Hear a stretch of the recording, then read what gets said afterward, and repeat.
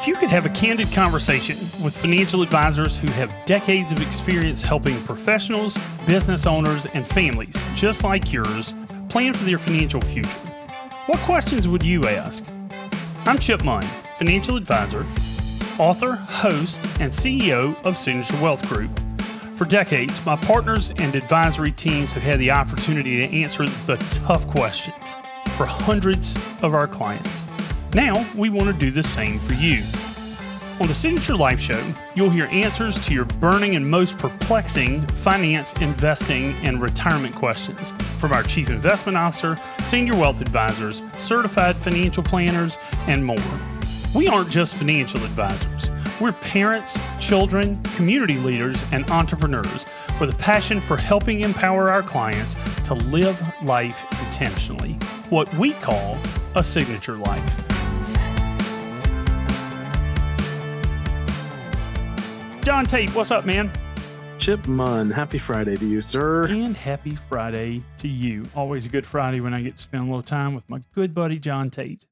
Is this one of the three things to kind of get your day started? This is one of my three things. I try to do three important things every day and work from top to bottom.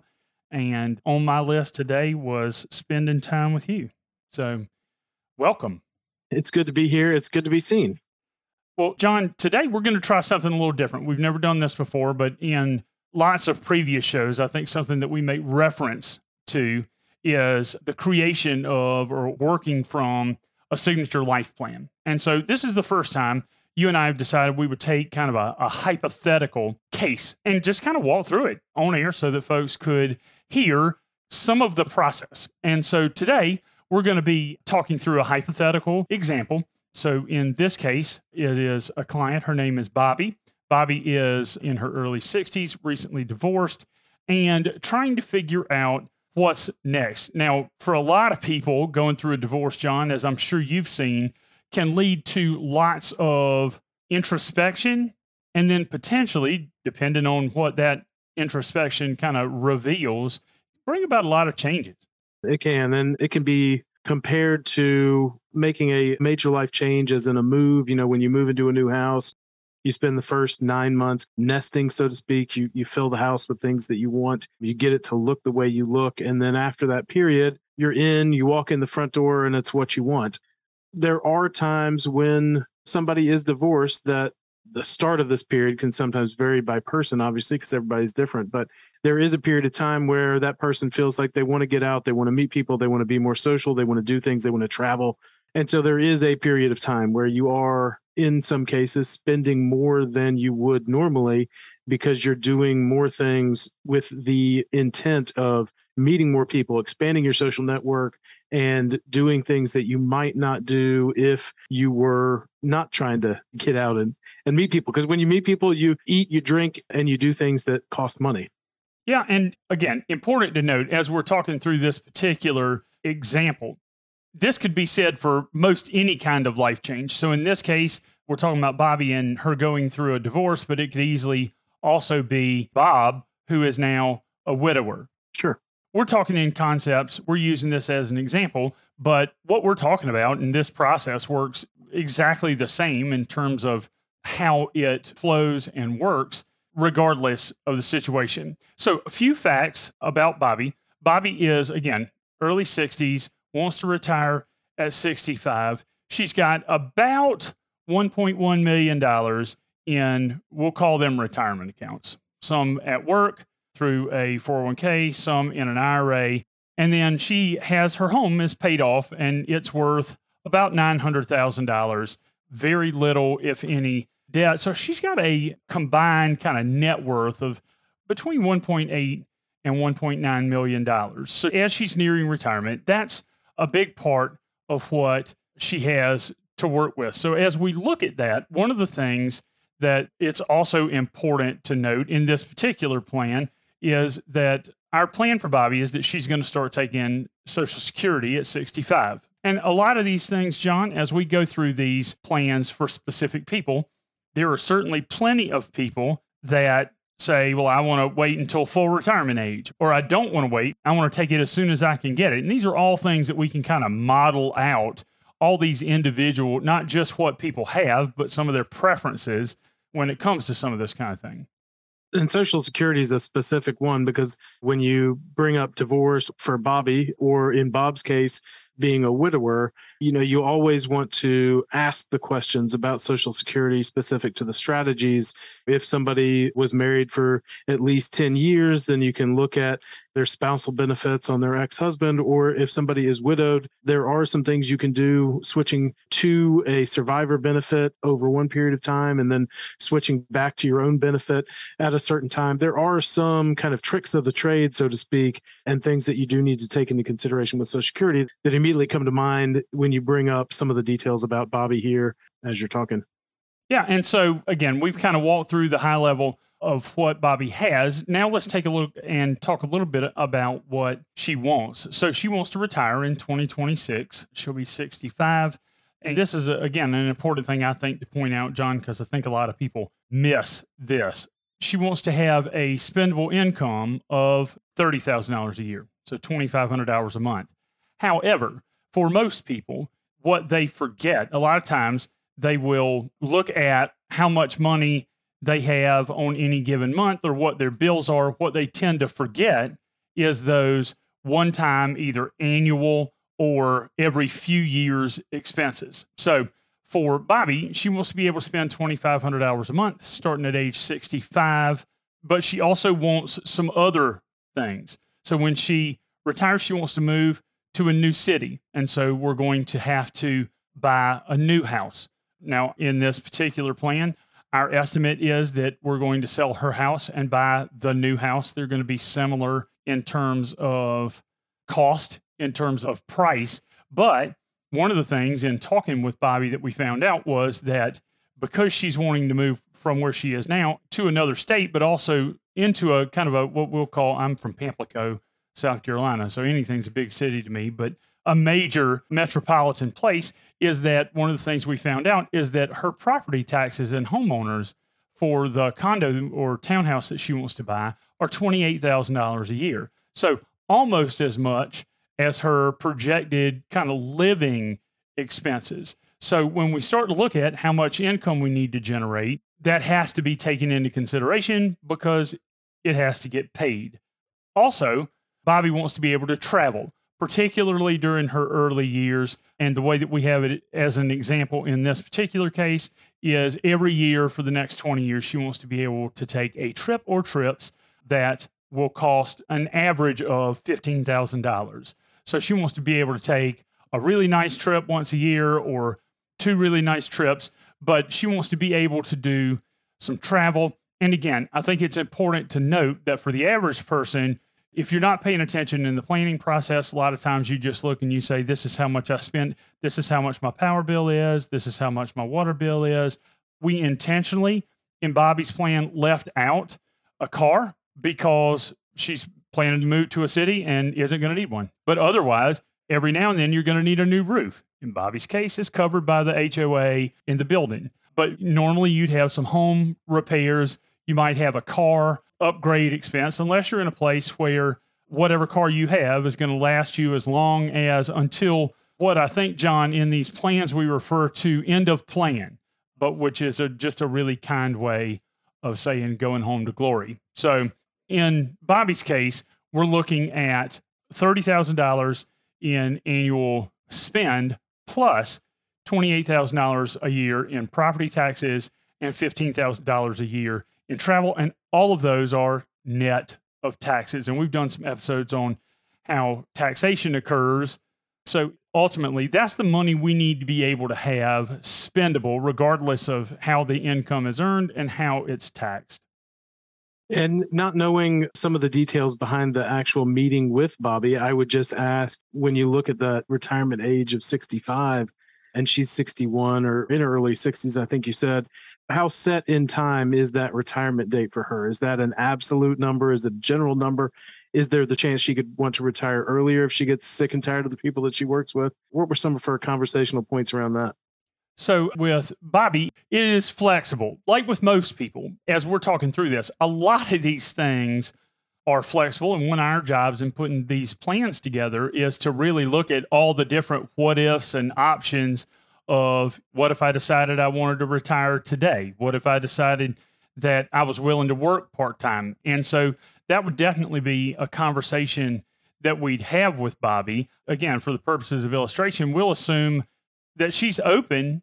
She's not in a hurry to retire today. She does know that she wants to kind of put a fine point on when it could be, but also looking to move to another city and state is also open to kind of what the possibilities might be there. And I see that a lot as far as whether it's going back to work for pay or for fun or to get yourself out of the house. That's always an option. And I think for me, John, when I put these plans together, a big thing for me is, and we'll talk about this in a second, once we know what somebody has and what they want, then it's math, right? In between, how fast does the money that we currently have or are going to be contributing, how fast does it have to grow in order to be able to provide what I want? And what we do is we use a Monte Carlo simulation that gives us what we call a confidence number. It essentially runs 1,000 scenarios of various market performance. I think we've talked about it on the show before.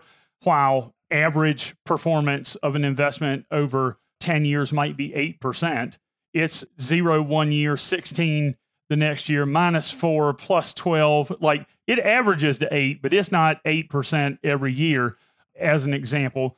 And so we run 1,000 different variations of that via this Monte Carlo simulation to make sure that we're getting a fair sample of, and the confidence number is essentially out of those 1,000 times, how many times would we be successful? And one of the things that I love most about using the confidence number as just a talking point is it takes a lot of complex data and it boils it down to two numbers. As we model what ifs, the number either goes up or it goes down based on the decisions that we're making. And we can really take what end up being a lot of variables and boiling them down to something simple and pretty easy to understand. In Bobbie's case, after we looked at where her current portfolio was, what she had versus what she wanted, what we found was that her confidence number, based on where she is right now, exactly as she has stated that she wants it to be, and with where her assets are right now, her confidence number was a 77.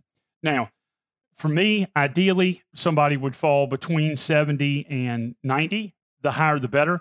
I don't know about you, John. I'm a believer personally that planning for the confidence number to have to be a 99 runs the risk of leaving some life on the table. You know, if the number is too low, then you may not be able to even make small modifications and have a soft landing.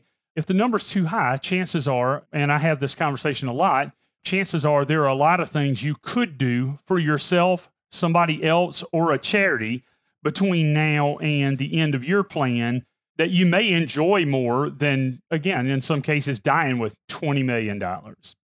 Right. And the way we usually talk about this with our clients here, and it's similar to what you just described, but most of the time I will set an output with a confidence score of 75%. So what that means to me and what I explain to the client is that means 3 out of every 4 times you make it to the end of your plan without running out of money. 1 out of every 4 times you don't.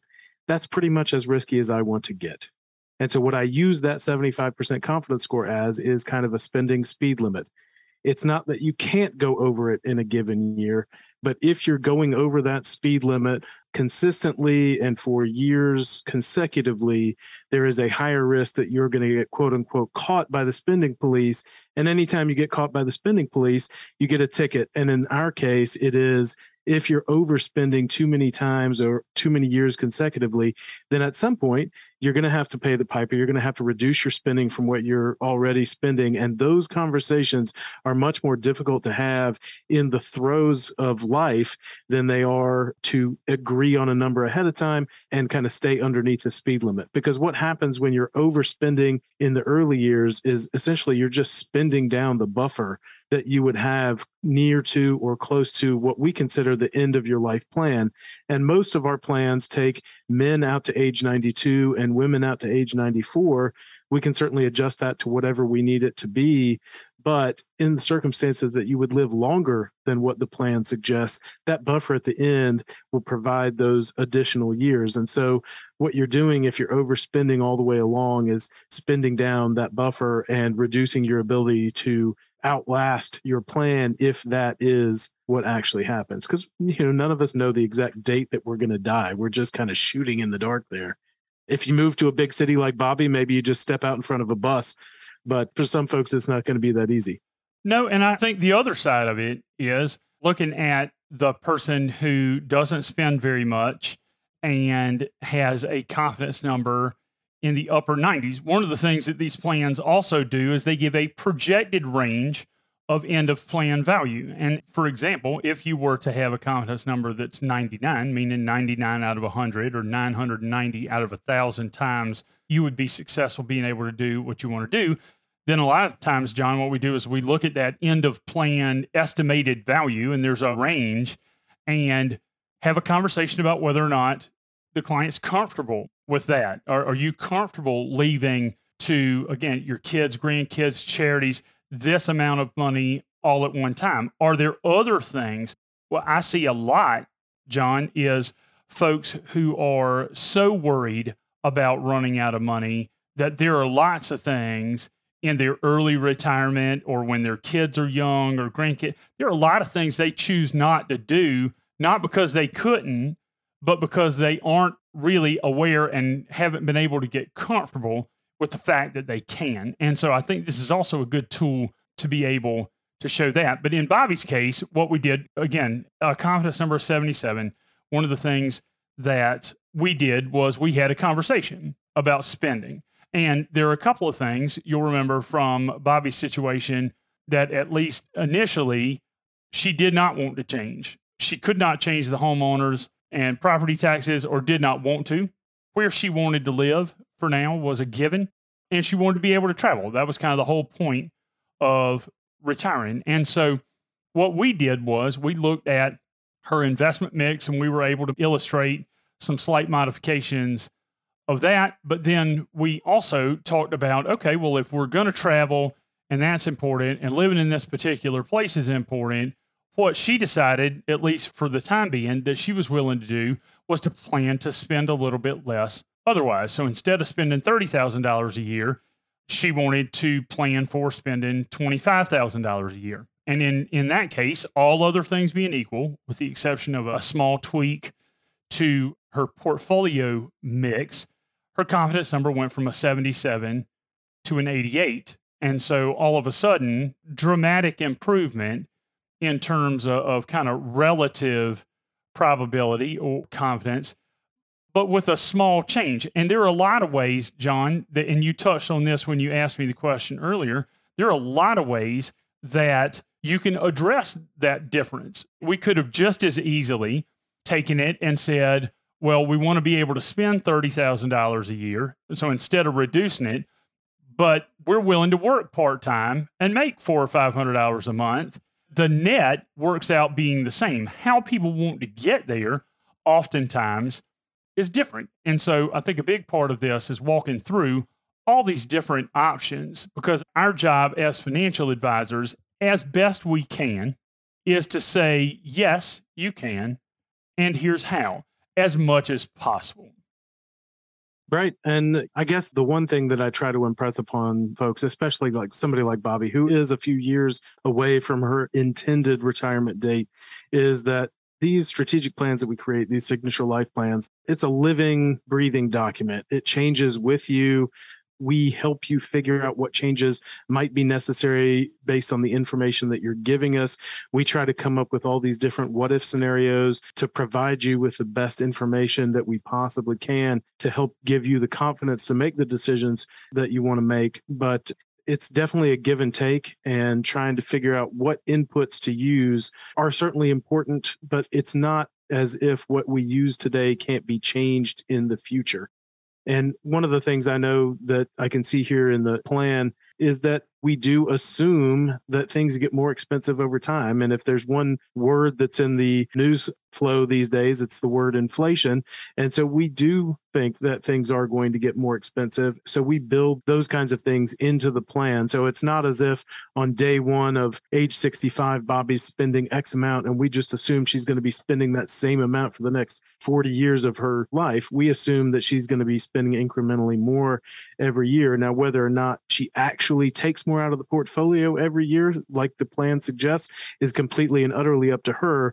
But we're baking in that flexibility so that when she gets to a year where she absolutely does have to take out more than she did the year before, we've hopefully prepared for that, planned for that. It's already in the plan. And what she does end up taking out will, in actuality, not do anything to change her confidence score and her own confidence. Yeah. And so, as an example, in this particular case, if Bobbie's 61 and wants to be able to spend $30,000 a year in today's dollars, with the inflation rate we assume at 65, she'd be taking out a little over 34,000. So she'd be spending more. That's a good point, John. We do utilize today's dollars for what we want because that's what most people can understand. It's hard to understand future money. Yeah, we all would like to have some, but it's hard to understand that. Another thing interesting to point out as I'm looking at it is in most of the cases, we don't tend to project huge portfolio performance. I think that if someone were to go through this process and look at the average portfolio performance that we're using to make these projections, it's not absurdly high. And I think that's one of the things when I talk to folks who have never been through this process before and come to us for the first time is they've been, and I think, John, you may have seen this. I know that it's the way that I was trained. You talk about the stock market has historically returned X% per year. And depending on when you're talking about, somebody will say between 8 and 12, and then they'll base somebody's retirement projections and what they can spend off of an 8 to 12 number. We tend to be much more conservative than that when we're looking at these things. And again, that plays into it. But a couple of things, John, that we didn't touch on in this particular plan, because Bobbie didn't want to talk about them at the time because some things are hard to talk about, was long-term care insurance. So in a lot of cases, maybe at some point in one of these plans, because we'll do hopefully a few of these every now and then, probably at some point we'll go back and have a conversation about long-term care insurance and how that works into this. As it stands right now, based on her current confidence number and kind of the assets that she has, not a real big need. Didn't mention it earlier, but does have some life insurance at work, but not a tremendous need or importance. Same with disability. So any of the liability side of things where you get yourself into trouble, in a lot of cases, by the time you get to your 60s, the need for a lot of those things has been, I heard it years ago, my old philosophy on insurance was you need insurance or money, but not both. So at some point, for a long time, you need insurance because you don't have any money. And you get to it, there's a crossover point where you have enough money that you probably don't need the insurance. But again, that's kind of a case-by-case thing. John, anything else that you can think of that we should have touched on? Obviously, there was a lot of work that was put in on the beginning of this plan. We usually devote, when we're creating a plan for the first time, from an hour to an hour and a half of time with the client to prepare this kind of plan and get a readout. And the better the inputs that you can provide us, you being the client, Bobbie being the person in this case, the better inputs we receive means the better the output will be at any given time. And so the more time you put into giving us the data and not just simply using round numbers or wild guesses or things like that, not that you can't, it's just the better the input, the better the output, and the more confidence you'll have in using that data to lead your life, to help guide you when you're making decisions, that kind of thing. So the planning process itself is not something to take lightly. It's something that we take very seriously. And it's clear that you did that in this case as well. Yeah. And the other thing, because you mentioned planning as a process, and we obviously, I mean, that's kind of a core belief of ours, is that circumstances change. Most people think about what changes is the market, the investment market. But in reality, the thing that is more likely to substantially change is your life situation. And the vast majority of our clients who are in some portion of that sandwich generation where they still have living parents, very few, if any, ever include things like inheritance. Nobody, John, that I've ever worked with includes winning the lottery. Things that could happen, and in some cases with regards to things like inheritance, may likely happen, but very, very few people, if any, include that in their plan. But it's one of those things that even after you have a plan, it is a living, breathing, it's a verb, not a noun. And so even after you've created a plan, it's important to keep that information current, because the one fact about any of these plans is as soon as they're presented, they're almost immediately obsolete in terms of something changes relatively quickly. And so it's something that we want to not only get on top of and get this, what we typically call kind of the base case, the first plan, but also then it's something we want to stay on top of as life and situations change. John, I appreciate the opportunity to go through one with you, and let's get back together again next week. That sounds like a plan, sir. Thank you for sitting in on this candid conversation with our team. This show aims to inform, inspire, educate, and sometimes entertain you, our listener. If you enjoyed the show, please subscribe, share it with a friend, and help us empower others to plan their future with confidence. If you're interested in evaluating your own financial and retirement plan, go to signaturewealth.com/scorecard to download a copy of our Signature Life Scorecard now. If you'd like to speak with an advisor, go to signaturewealth.com and choose the location nearest you to schedule the meeting at your convenience. Our advisors are always expecting your call.